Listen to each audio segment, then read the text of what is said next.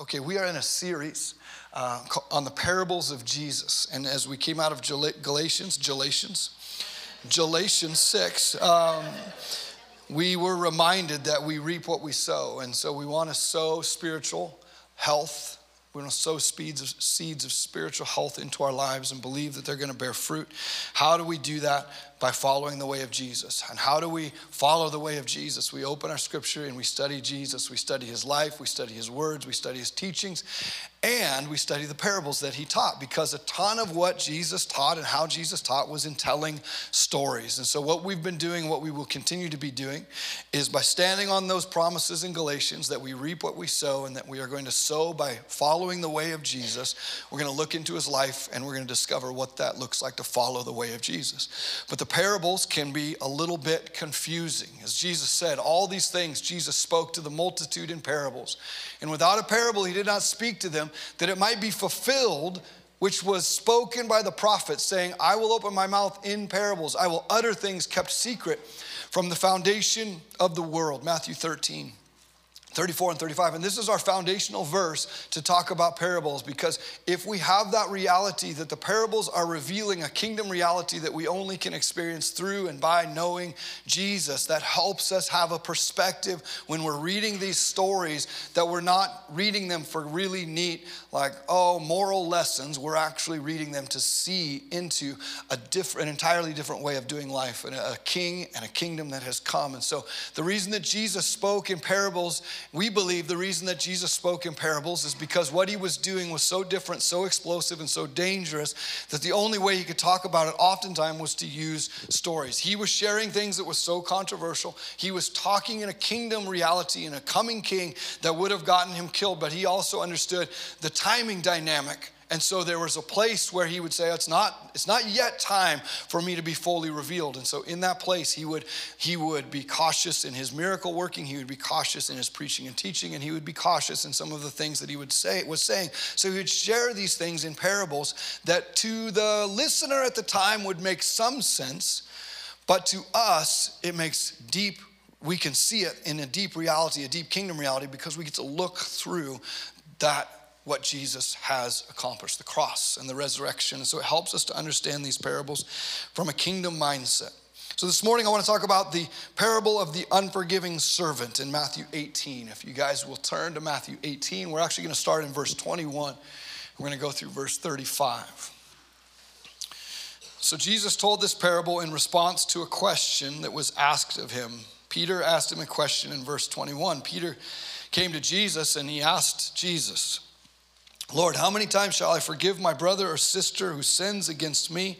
Up to 7 times. So culturally, within Jewish culture, it was very celebrated in the religious thinking of that day to be able to forgive someone 3 times. So if you forgave someone 3 times, you were really at the top of your game. You were an incredible person, a great character. Look at you forgiving someone 3 times. And so Peter asked this question and he's like, it's kind of like the question we talked about last week where he goes, who's my neighbor? Like, how many times should I forgive? And he goes for like a high number, 7 times. Jesus, should I forgive them 7 times? If 3 is a lot, I'm going for 7. Now I understand the numerology. Some of you study scripture, you're like, it's the number of completion. And I get that. But the point is he's going for a larger number than what would have been expected.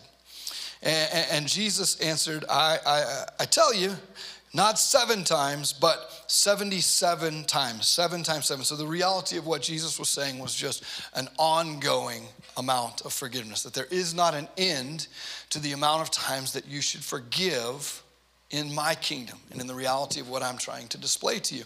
And that would have been such a radical statement.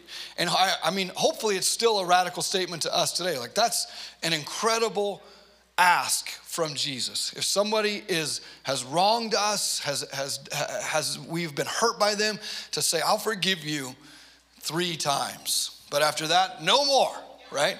But maybe 7. And Jesus is saying, if you carry my reality, if you carry my heart, you will continue to be able to operate in this place of forgiveness. And so he goes on to say, the king, and as an illustration of this answer that he gave to them, The kingdom of heaven is like a king who wanted to settle accounts with his servants. As he began the settlement, a man who owed him 10,000 bags of gold was brought to him. 10,000 bags of gold. That's the modern translation of the amount. Not that they didn't have gold back then. That's just, anyway. Since he was not able to pay, the master ordered that he and his wife and his children and all that he had be sold to repay the debt. At this, the servant fell on his knees before him. "Be patient with me," he begged, "and I will pay back everything." The servant's master took pity on him and canceled the debt and let him go. So the beauty of this part, no, I'm not going to dive into it. Let's keep reading it. But when that servant went out, he found one of his fellow servants who owed him 100 silver coins. He grabbed him and he began to choke him. And he said, "Pay back what you owe me," he demanded. His fellow servant fell to his knees and begged him, "Be patient with me, I will pay it back." Same exact request that he gave to the king, this servant gave to his fellow servant. But he refused. Instead, he went off and had the man thrown into prison until he could pay the debt. When the other servants saw what had happened, they were outraged and went and told their master everything that had happened. Then the master called the servant in. "You wicked servant," he said, "I canceled all that debt of yours because you begged me to. Shouldn't you have had mercy on your fellow servant just as I had on you?" In anger, his master handed him over to the jailers to be tortured until he should pay back all that he owed, which, let me check, was 10,000 bags of gold. This is how my heavenly Father will treat each of you unless you forgive your brother or sister from your heart. So let's break this parable down a little bit. So Jesus begins this parable by comparing the kingdom of heaven to a king who wanted to settle accounts with his servant. He didn't say that God is like this or the heavenly Father is like this. He said the kingdom is like this.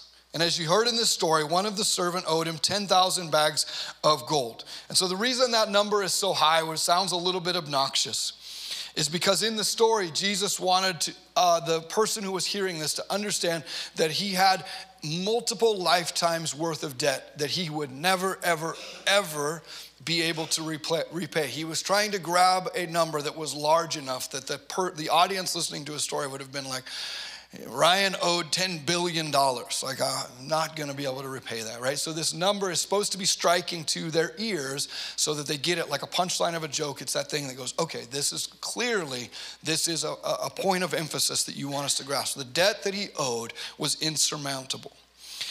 It would have taken him multiple lifetimes to pay back that many talents, as they were called. The servant, of course, couldn't pay the king, so the king intended to sell off everything that the servant owned and to sell his family into servitude. And the servant pleaded with the king for patience. I will pay this back. So he pleaded for patience. I will pay this back. There's no way he could have paid this back. But in his kindness, the king listened to his request and didn't only withhold that payment, he actually canceled the debt altogether. We see in verse 27. Soon afterward, the servant encountered a fellow servant. Walking out of that circumstance, that servant came face to face with someone else who owed him 100 silver coins, which would have been the equivalent to about 100 days worth of labor. So this is a reality. This servant could have paid this debt back. So he had a debt that he could have never paid back. And then he runs into someone who owed him a debt that he could have paid back if he would have allowed him just a little bit of more time, if he'd have given him that space to be able to do that. So that smaller amount was requested, but he grabbed him, he began to choke him, and he commanded him to pay back what you owe me in verse 28. And even though that servant begged him for mercy, even though he had just been forgiven thousands and thousands of bags of gold worth, he threw him into prison until he could pay the debt. And when the word got back to the king for his actions, he angrily reminded him that he should have had mercy on his fellow servant just as I had had mercy on you. So consequently, he handed the servant over to the jailers to be tortured until he should pay back all that he owed. And then Jesus concludes with this statement: this is how my heavenly Father will treat each of you unless you forgive your brother or sister from your heart. Okay, so that's fairly challenging words that Jesus has said. And I want to dive in to that reality. So this is clearly a teaching on purgatory.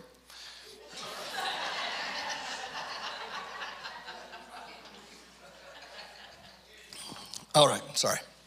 So I want to make a couple things clear, because we've talked about this a lot, but when we read the parables, it's easy for us to hear like, oh, and there was a king, and we go, oh, king, that must be God, right? We're all like, oh, we're trying to fit God into this king in this story. But I want us to be careful that we don't do that, and that we keep the main thing in a parable that Jesus is trying to show us, the main thing, so that we do not take a story that Jesus is saying and then imprint that story onto the character, the nature of God, and allow that to create our doctrine on who God is and what God is like. Because Jesus spent his life teaching nonviolence, loving your enemies, turning the other cheek, laying down his life when he didn't have to. He demonstrated the love of the Father that was selfless, not that was punitive and punishing in that sense. And so if Jesus is sharing a story that seems to contradict the entirety of his demonstration of who God is, his reality of who God is, and his teaching about who God is, then we do not have to feel the pressure to imprint God onto this person, this character within that story, just because it's the king or the Lord in that circumstance. In fact, as we look at the king or the Lord, we would understand that those who are hearing that are in and living under a system where someone would have held them in debt. And so it's like, this is actually a negative, in a sense, a negative character that the hearer would have associated with, because they experienced that reality of being in debt, servitude. They experienced that from their oppressors every day. And so when we're reading parables, there is an is and an is not quality to these parables that we have to be able to discern to make sure that we keep the main point of the parable the main point. For example, we're going to look at Luke 18 in a few weeks, the parable of the persistent widow and the unjust judge. When we look at that story of the persistent widow who Jesus is sharing, this persistent widow kept going to this unjust judge until she got recompense, until she was heard. We are making sure that this parable, we understand that this parable is about our necessity to continually pray, not that God is like the unjust judge in the character. We all get that, right? So the point is the persistent widow, not God being like the unjust judge. The point of this parable isn't that God is that king that is forgiving and then unforgiving, but that we would be people who forgive as we have been forgiven. And if we miss that main point, we can start to stretch the story further than it is really intended to go. So the central point of this parable is to teach us the urgency of forgiving others in light of how much that we have been forgiven, and that refusing to do so puts our heart in a place where we are back under those things which we have been forgiven and released from. Our freedom is inhibited by our inability to stand in the forgiveness that God has for us. And we can come back under judgment of those consequences and those things. Parable, not about future destination. Parable about the kingdom come and the kingdom present now. So as he's teaching them about how to walk in a present kingdom, not how to get into an eternal destination. So he's teaching them that if you do not forgive, I'm going to preach this again in just a second, so bear with me as I go into my message before I get to my message. He's teaching them that if I choose to live with an unforgiving heart, I am pulling myself out of that forgiveness that I have received in this life, and I'm going to have consequences for that unforgiveness in my heart, in my life, in my spiritual journey. And so Jesus is teaching them that. So Jesus says to those who are listening, you should forgive to the measure that you have been forgiven. And the audience is like, that's cool, I guess. I don't know. Because why? They don't yet have a concept and an understanding of what Jesus is, the magnitude of forgiveness that Jesus has come to demonstrate and unleash through his death and resurrection. So he's like, you got to forgive to the measure you've been forgiven. And they're like, yeah, that's challenging. Okay, I can do that. If somebody forgives me, I'll forgive them. The disciples as well are kind of going, Okay, Peter asked this question, how often should I forgive? 7 times? He goes 70 times 7. In fact, you should forgive to this measure. You have been forgiven much, you must forgive others. And so the disciples are going, yeah, cool, okay, great, we can do that. But you and I, getting to look at this through the lens of the completed work of Jesus, have a completely different appreciation for this parable and what is being said by Jesus to them that they aren't quite yet seeing, but is also being said in a way that we get to see it and understand it. And what he is fully asking is heart-shaking. It is life-changing. When we look at this parable through the lens of the completed work of Jesus, it goes from them experiencing it as a challenging story to us having a choice to surrender our hearts and lives to an entirely different way of being. The kingdom reality that's on display is this: if you don't forgive as you have been forgiven, you won't be forgiven, and you will be pulled back under the weight of what you were released from. Now, if you have sat in church in America long enough, what I just said to you scares you because you're like, he just told me I'm going to hell. Did anybody hear it that way? I mean, don't raise your hand. But that's what we hear, okay? We are so inclined to launch every teaching of Jesus into heaven, not into heaven reality. I keep saying to us, the parables and the demonstration of Jesus' life and what was being modeled and what was being shown to us was how we are to access the freedom and the victory of the complete work of Jesus in our lives, in their lives, right then and right there. So we'll get there. I keep wanting to preach the thing. Okay, so if you don't forgive as you've been forgiven, you won't be living under the forgiveness that sets you free and brings you into wholeness in Christ here and now on this side of eternity. If I say that another way, I would go to Matthew 7. Matthew 7 is another similar teaching where Jesus says, do not judge or you too will be judged. For in the same way that you judge others, you will be judged, and the measure you use, it will be measured to you. Why do you look at the speck of sawdust in your brother's eyes and pay no attention to the plank in your own eye? How can you say to your brother, let me take the speck out of your eye, when all the time there is a plank in your own eye? In light of the completed work of Jesus, when we are unmerciful to others, it hardens our hearts to the conviction and to the repentance that must take place for us to access and live in the forgiveness that Jesus has released. Get this with me.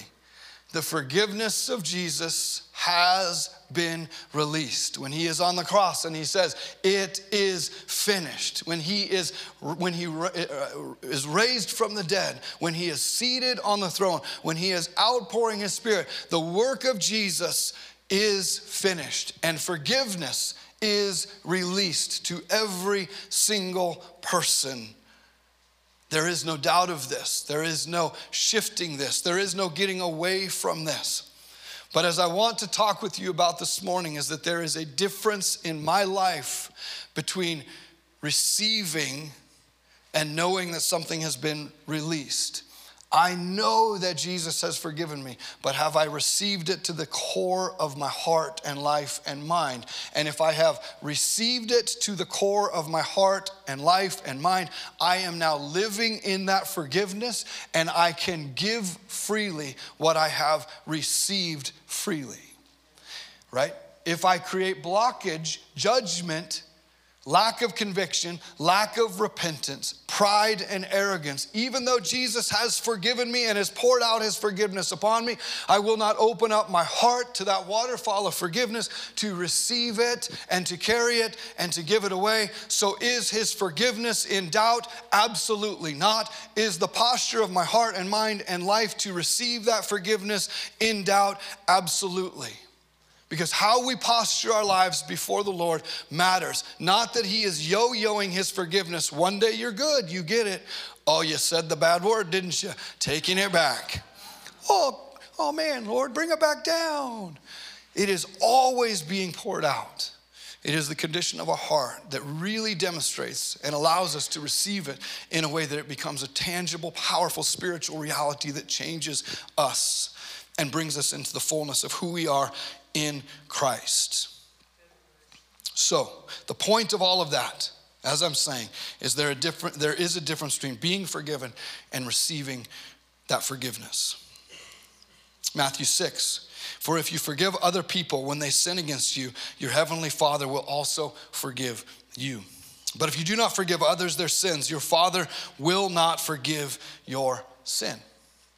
Man, that sounds so harsh. But remember how he taught us to pray. Jesus said, this is how you should pray. Forgive us our sins as we are forgiving others. And so there is this real-time, alive dynamic to being able to function in the receiving of forgiveness based on my ability to give out forgiveness. And the more that I am receiving grace and mercy and actually taking it into my heart and my core of who I am, the more that I am giving it away. But as soon as I begin to pull that back and say, you don't get this, but I want this, then the condition of my heart is capping my ability to receive that free grace and mercy that cannot be earned. I'm telling people they have to earn it from me while asking God to pour it into my life for free. And there is a heart dynamic that is withholding, not a father that is withholding. So what hinders our ability to receive the forgiveness of Jesus that has already broken into the universe through his death and resurrection? What hinders our ability to receive the forgiveness of Jesus that has already broken into the universe through Jesus' death and resurrection? I want to talk with you just practically about a couple things that the Lord put on my heart that matter to our heart posture and our ability to fully receive and access his grace and mercy and his forgiveness, so that we do not find ourselves in that place where, having received much, we are going out and holding other people on account and not giving away what has been given to us. So what hinders our ability?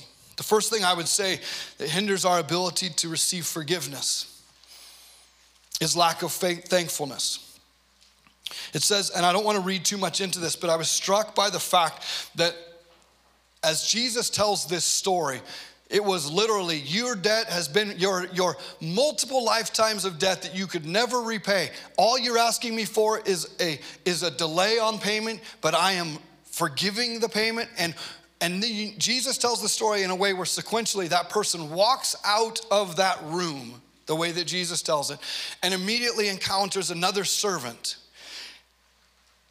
and goes after them for a tiny debt. This demonstrates to me, as I was praying through this and just asking the Lord, what's going on here? A lack of thankfulness and joy and wonder at what had just taken place.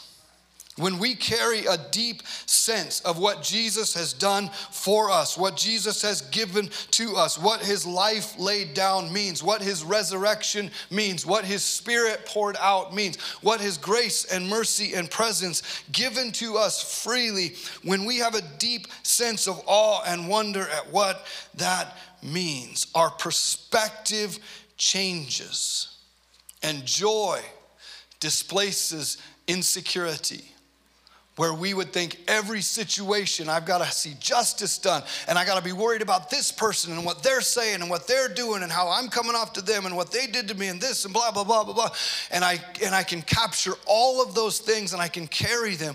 Or I have joy and thankfulness at what Jesus has done that allows me to not make every situation into something that I cannot be gracious towards that person. When I have joy and thankfulness, it displaces my need for justice in every moment. And you guys, I know, whenever we talk about this, whenever we talk about unforgiveness, when we talk about forgiveness, we talk about releasing people from their things. These are deep and heavy topics. I know that.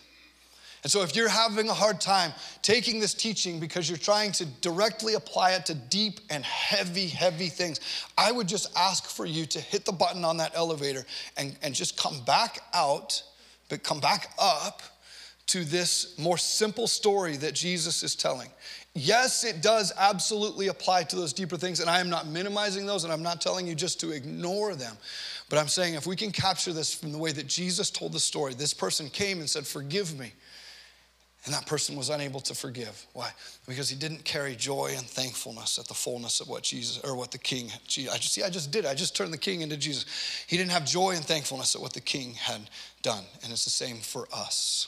So I know these things, these topics and these things that we talk about are very intense, and it brings up a lot of questions of how do I do this and why do I do this? And I feel like I have to say this every time because I care so deeply about this. So like, forgiving someone doesn't mean that you are giving them access to your life and heart and family. It's forgiving someone doesn't mean that it's your responsibility to reset the standard. Forgiving somebody doesn't mean it's your responsibility to reestablish connection with them, especially if they are not a safe person. You do not get to say, "Oh, Jesus told me to forgive you, therefore I have to open up and access my heart to you again, or I have to pull you into this relationship and be." That is none of those things. Let's not hustle to the external reality of maybe a deep internal work that Jesus wants to do in your heart that could take years of just operating in forgiveness for these deeper realities, these things that have happened. Okay, that's the reality. But if I push the button on the elevator and I come up a few steps or a few floors, I'm also talking to us just about the way that we interact within our marriages, the way that we interact within our culture, the way that we interact with our schoolmates, the way that we interact with our coworkers as well. And so it is both and. Are you guys with me on that? You understand where I'm coming from? So a lack of thankfulness is one of the things that inhibits our ability to receive what Jesus has released through the cross, resurrection, his enthronement and outpouring. Another thing that inhibits our ability to receive forgiveness, understanding that there's a difference between being forgiven and receiving forgiveness. You are forgiven in Jesus. Tangibly and practically, how are you receiving that forgiveness and walking it out on a daily basis? Lack of thankfulness and judgments is another one. So this servant was more concerned with what others owed him than what he was forgiven and or even what he owed others. So the judgments that we have in our life can actually cap our heart's ability to receive the forgiveness that God has for us. When I am unforgiving, when I hold a judgment over someone, it actually places that judgment over my heart, over my mind, and over my life. And it becomes a place where I will not seek the Lord, I will not seek forgiveness, and I will not come to him in humility. Those are things that posture our hearts to be able to receive the forgiveness that Jesus has poured out on the cross. And so judgments fight against the humility and the posture of our heart to be repentant and to stand in that forgiveness. What I hold over others, I come under.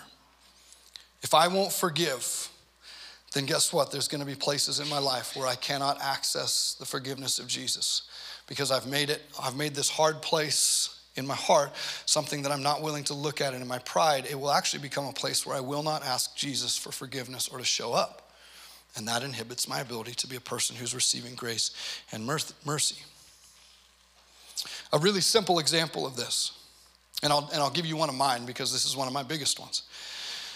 And I've got a lot, judgments. Like once you start, ask Holy Spirit, you wanna have some fun? You wanna have some fun for the rest of this month? Just ask, start praying every day, Holy Spirit, would you show me places where I jump to judgment instead of to grace? Would you show me places where I'm holding judgments over people and that's inhibiting my ability to be soft and pliable before you? So one of my huge ones is that I judge people who have needs. And so I'm like, man, they're always needing this, they're always needing that. Why? Because my pride tells me that I need to have it all together all the time and that I don't need anyone and that need is weakness. Wherever I learned this, we're not gonna do the whole counseling session this morning, unfortunately. But where I learned this, and then where it became a part of my identity is that Ryan can take care of things And Ryan will keep things going and keep things moving and doesn't have needs. Why? Because I'm living out of a judgment that is like, that person has a need. And why are they so needy? And then why are they always asking for help? Meanwhile, this extremely healthy person over here is self-aware to be like, I have a need. I'm going to ask for help because they're healthy and mature. I'm over here doing everything because I'm healthy and mature, but I'm actually operating out of immaturity, judging the person who is able to articulate their need, going, their need. So therefore, when I have a need, it's almost impossible for me to get those words to come out of my mouth to say, I need help. That's what happens when you let a judgment go out of your heart onto someone else. You immediately live under it. Why are you quote unquote triggered all the time? Why are you not seeing the spiritual growth that you want? Why are you not having the relationships that you want? I would say to you, let's hang out for a day and I'll just point out every time you do something that's done out of judgment instead of maturity. And I'll do it too. We'll do it together. I mean, it's just it's fun.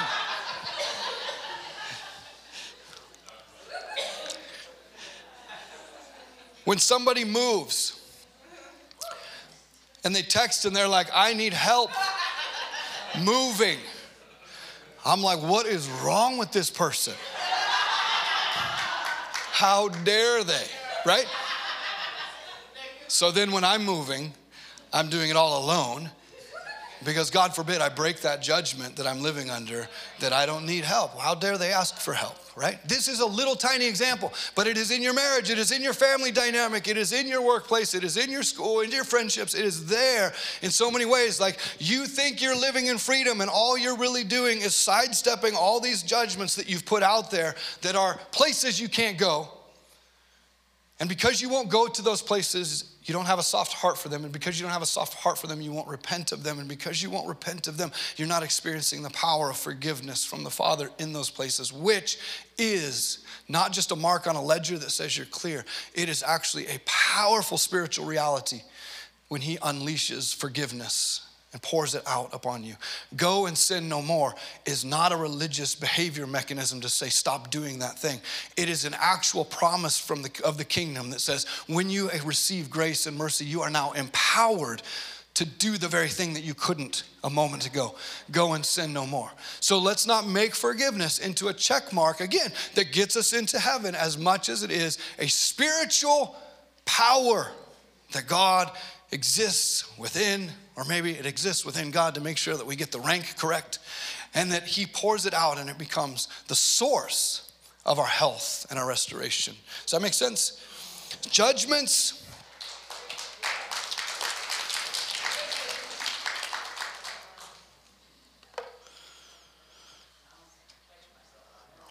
Do it. It's a blast. Where's Kim? Is Kim in here? She's gone. All right, she was like, I'm out of here for this part.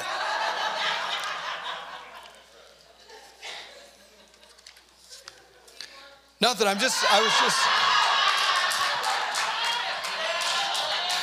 was just gonna say the number of times we're having conversations and we're like, that's not a problem with that person. That's a judgment in you. And it's not just me talking to Kim. I'm saying this is something that it's all of us doing the thing that I said you should do. Spend a few weeks and just say, God, show me your judgments, because you're going to find out I'm so mad at this person. I'm so annoyed at this person. I'm so frustrated at this person. They let me down. But when you can reflect that back to somebody that you trust, they're going to say, you know what? I think it might be a judgment more than it is anything else. And then you have to deal with what judgments have I made about that person, against that person, that's keeping me from seeing them as the Father sees them. And instead I'm seeing them through my judgments towards them, of them not measuring up to me. So anyway, we have a lot of fun conversations like that around here.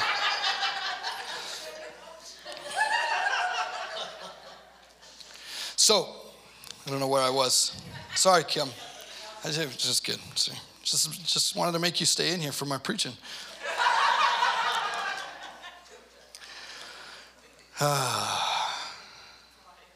It is a judgment that goes out, it lands on me. If a judgment goes out from me, it lands on me, and it inhibits my ability to live in freedom and honor my own needs. This is how we come under the judgments we make towards others. We must root them out if we're to walk in spiritual health and maturity and forgiveness, or we will be like the servant who judges those for that which he had just been forgiven. So, and then the other thing I think that inhibits our ability to live in forgiveness is just this: the lack of conviction that leads to repentance. Lack of conviction that leads to repentance. We've gotten really good at saying, I'm sorry.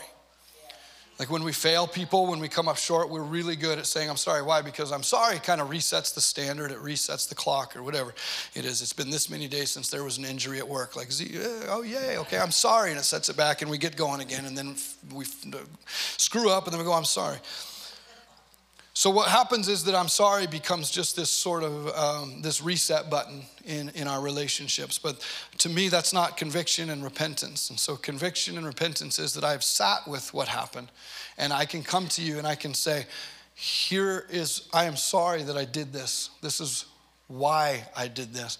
This is what the Lord is showing me, and this is how I am going after this thing in my life that caused me to act out that way. I'm sorry I lost my temper is wholly ineffective at restoring relationship. I'm sorry I lost my temper. Let me tell you guys a story. I'll tell it on me. This is my story. We went on that trip to Idaho, and it was like day 3, and I lost my mind on my oldest son, Kellen. And I don't know if anybody externally would have really seen it that way, but I know how upset I was and how I lost my temper. I was not reflecting what I wanted to reflect to him or to my family in that moment. And what happened was something fairly simple. It happens all the time. My 16-year-old son, he's awesome, he's back there. He's sitting in a row. My younger son, who's 11 years old, is excited to get out of the back of the Yukon. He jumps across the seat. He lands on his brother. His brother gets annoyed, and it's fine. It's totally fine. And he drops an atomic elbow into his little brother's ribs while he's kind of splayed out like this. And whoa, okay, everybody take it easy. This is not a story about Kellen doing something wrong, okay? If you turn it into that, then we'll have issues. But he hit him, he hurt him, and Ezra's crying. And at that moment, it makes me so aggravated that I am like, I can't get out of this seatbelt. I can't get turned around. If I could reach you, I would kill you right now. And I can barely reach him. And I'm like, you come here. And he's like, oh, dear goodness. You are so lucky we're in this car.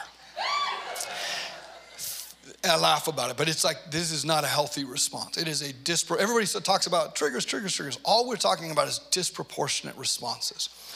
And disproportionate responses are when something external, something conscious happens to something in our subconscious that triggers it, hits it, and then we instantly start living out of that reality as opposed to our present reality.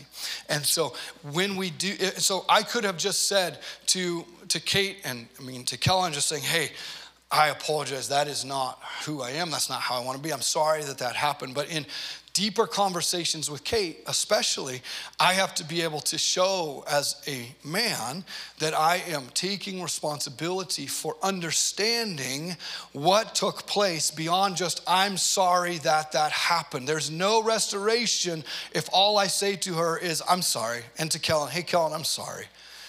What they need from me is to be able to see that I sat with the Spirit of the living God in a way that brought conviction to my heart, but also repentance, which is the changing of my mind after being with him or after seeing from his perspective or after experiencing his standard.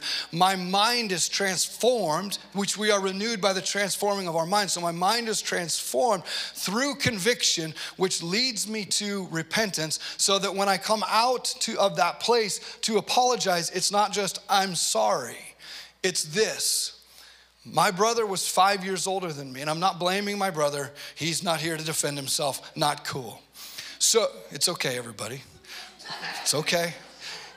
I love my brother, but being 5 years older than me, again, not blaming him, I grew up in a place of being picked on. And there was a few circumstances where I felt very undefended by my parents. My parents are also awesome. I'm not blaming my parents either. But there were places where I got hurt and I got bullied and I got tricked into going into the basement and having the lights turned out on me and the doors closed all the way up until I just froze there in fear. These sorts of things. Listen, when we seek the Lord, how much time do we have? When we seek the Lord for conviction and in repentance, we are not looking for an explanation that bypasses the sanctification that the Spirit wants to do. Don't go into your past to find an excuse. Go into your past to find the presence of God in that moment to heal you, so that when you come out to share with people what has happened, you're not deflecting what happened. You're actually taking ownership for it. So while I'm telling you this story about my brother who was 5 years older than me, Kellen happens to be 5 years older than Ezra. I experienced these moments as a younger brother where I got hurt and it was overlooked or it was missed because he's a sneaky little jerk. And so when an older brother hurts a younger brother, I am operating out of a place of hurt and pain, and maybe some places where I need to release forgiveness so that I can continue to receive it in that place, so that I have a deeper well to pull from, that he experiences grace and mercy and forgiveness instead of wrath in that moment. But I was operating out of a hurt place, right? So I'm sorry doesn't do it justice. Husbands especially, you want to reset your marriage, change the dynamic. Stop saying you're sorry for stuff. Go hang out with Jesus until conviction rests on you and you can repent. Your mind begins to change and you go, I see your way in this. I see what's happening. So then when we are coming out to talk with those that we have hurt, or if you've hurt somebody, you're able to explain to them in a more detail than just, I'm sorry that happened. I'm sorry this happened. Here's what I was operating out of. This is what Holy Spirit is showing me in that place. And here's how I'm going to work with him to make sure that this is not an ongoing reality. It drives me crazy to no end that our oldest children get the worst parenting. Right? Because we're like just figuring it out as we go. I'm not going to do that. Kellen, I'm sorry I did that to you. I'll never do that to your younger brother. And I'll never do that to his younger brother. And I'll never do that to, right? And so just to be able to say there is grace and mercy, and we have the worship team, can you guys come back up? I think I just spent a little too much time rambling there. So lack of conviction that leads to repentance. I believe that the servant in the story, he wasn't convinced of his need. He actually thought that he could pay it back when in reality there was no way. When I am convinced of my sin, when I am convicted of my sin, I have sat with it. I understand it. Jesus has sat with me in it, and he brings me to repentance. And I can articulate it more than just, I'm sorry. And as I said, we don't go into those places to come out with an excuse or a deflection. And I know if you're anything like me, I think we're all tired of people being like, I was just triggered. You know, like it was my childhood trauma. I'm sorry, I'm not minimizing childhood trauma at all. Okay, this is probably when I should quit. Okay. We want to be able to look into our childhood trauma so that we can be healed in those places. Not just so that we understand why we behave the way that we behave, right? Do you get what I'm saying? I'm not minimizing childhood trauma at all. That's so good. But we are not trying to create excuses. We're not trying to deflect and blame. So the question I hope that you're asking is like, well, then how do I know that I've received forgiveness? If previously my standard for receiving forgiveness was that I'm pretty sure I feel pretty good about getting into heaven, which can be a little bit hard to grasp onto that feeling of confidence if we're all being honest, because we've made that a scoreboard for so long. So if that's not the ultimate marker for it, then how do I know that I've received forgiveness? The reality is that receiving forgiveness is not determined or experienced because we've performed an act of repentant prayer. The mark of received forgiveness is, in fact, tangible and experiential in your life. It is not a ledger that is now equal. It is that you are experiencing the life of Jesus and the freedom of Jesus tangibly in areas of your life that previously were hindered, were locked up, were under bondage, were under addiction, were under shame, were under habit, whatever it was, you are experiencing, you're beginning to experience the freedom of Jesus in those places. In an area where I have received forgiveness, I will experience a marked decrease in guilt, in shame, in performance in that area of my life, as well as an increase of freedom in that area of my life. I am not saying I have experienced forgiveness because I think I'm going to heaven. I am saying I have experienced forgiveness because that forgiveness is a powerful reality that Jesus has released into my heart that is changing these areas of my life. It's changing my relationship with my kids. It's changing my relationship with my wife or my friends.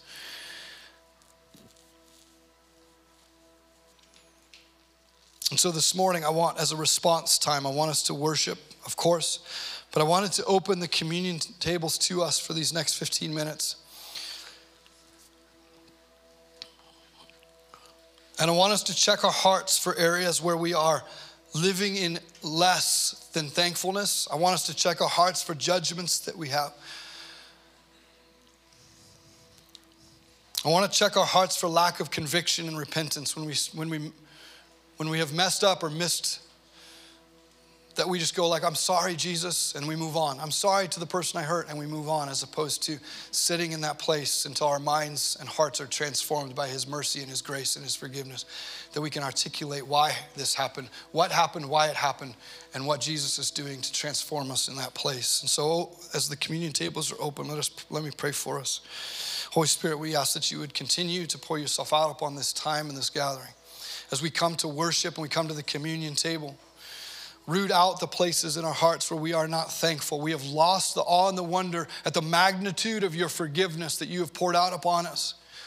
That we would never turn around and demand from someone else a fraction of what we have received, an incalculable amount that we have received from you of forgiveness. Let us be joyful. Let us be thankful. God, would you search our heart for judgments that we are making, God, because when we push those out onto others, we immediately come under them ourselves. And no judgment that we release doesn't land back upon us and cause us to have to live under it as well. And so we want to release and relinquish those to you today. And I ask, Lord, that we would be a people, not just in these next few minutes, but that we would be a people in these months and these years ahead, that we would be a people who are marked by the ability to operate in conviction and to be moved by repentance. And that we would go to those places where we need healing in our past, in our hurts, in our wounds, and we would experience the healing in those places so that that conviction and that repentance works its way out. Let our hearts be soft to you, that we would always be receiving your forgiveness, that we would then be able to give away what we have freely received to you, and that no posture of our heart or life would inhibit what you released on the cross that day, and that everything that you purchased by your blood would be given to you, would be received by you and be laid down at your feet. So we open these communion tables to you guys. Take a few minutes to take communion, bring it back to your seat, and you can come and kneel. You can find spaces at your seat. You can do whatever you need to do just to pray and respond in these areas as the Lord leads you. Let us be people who are carrying and open to that forgiveness and that reality. Amen.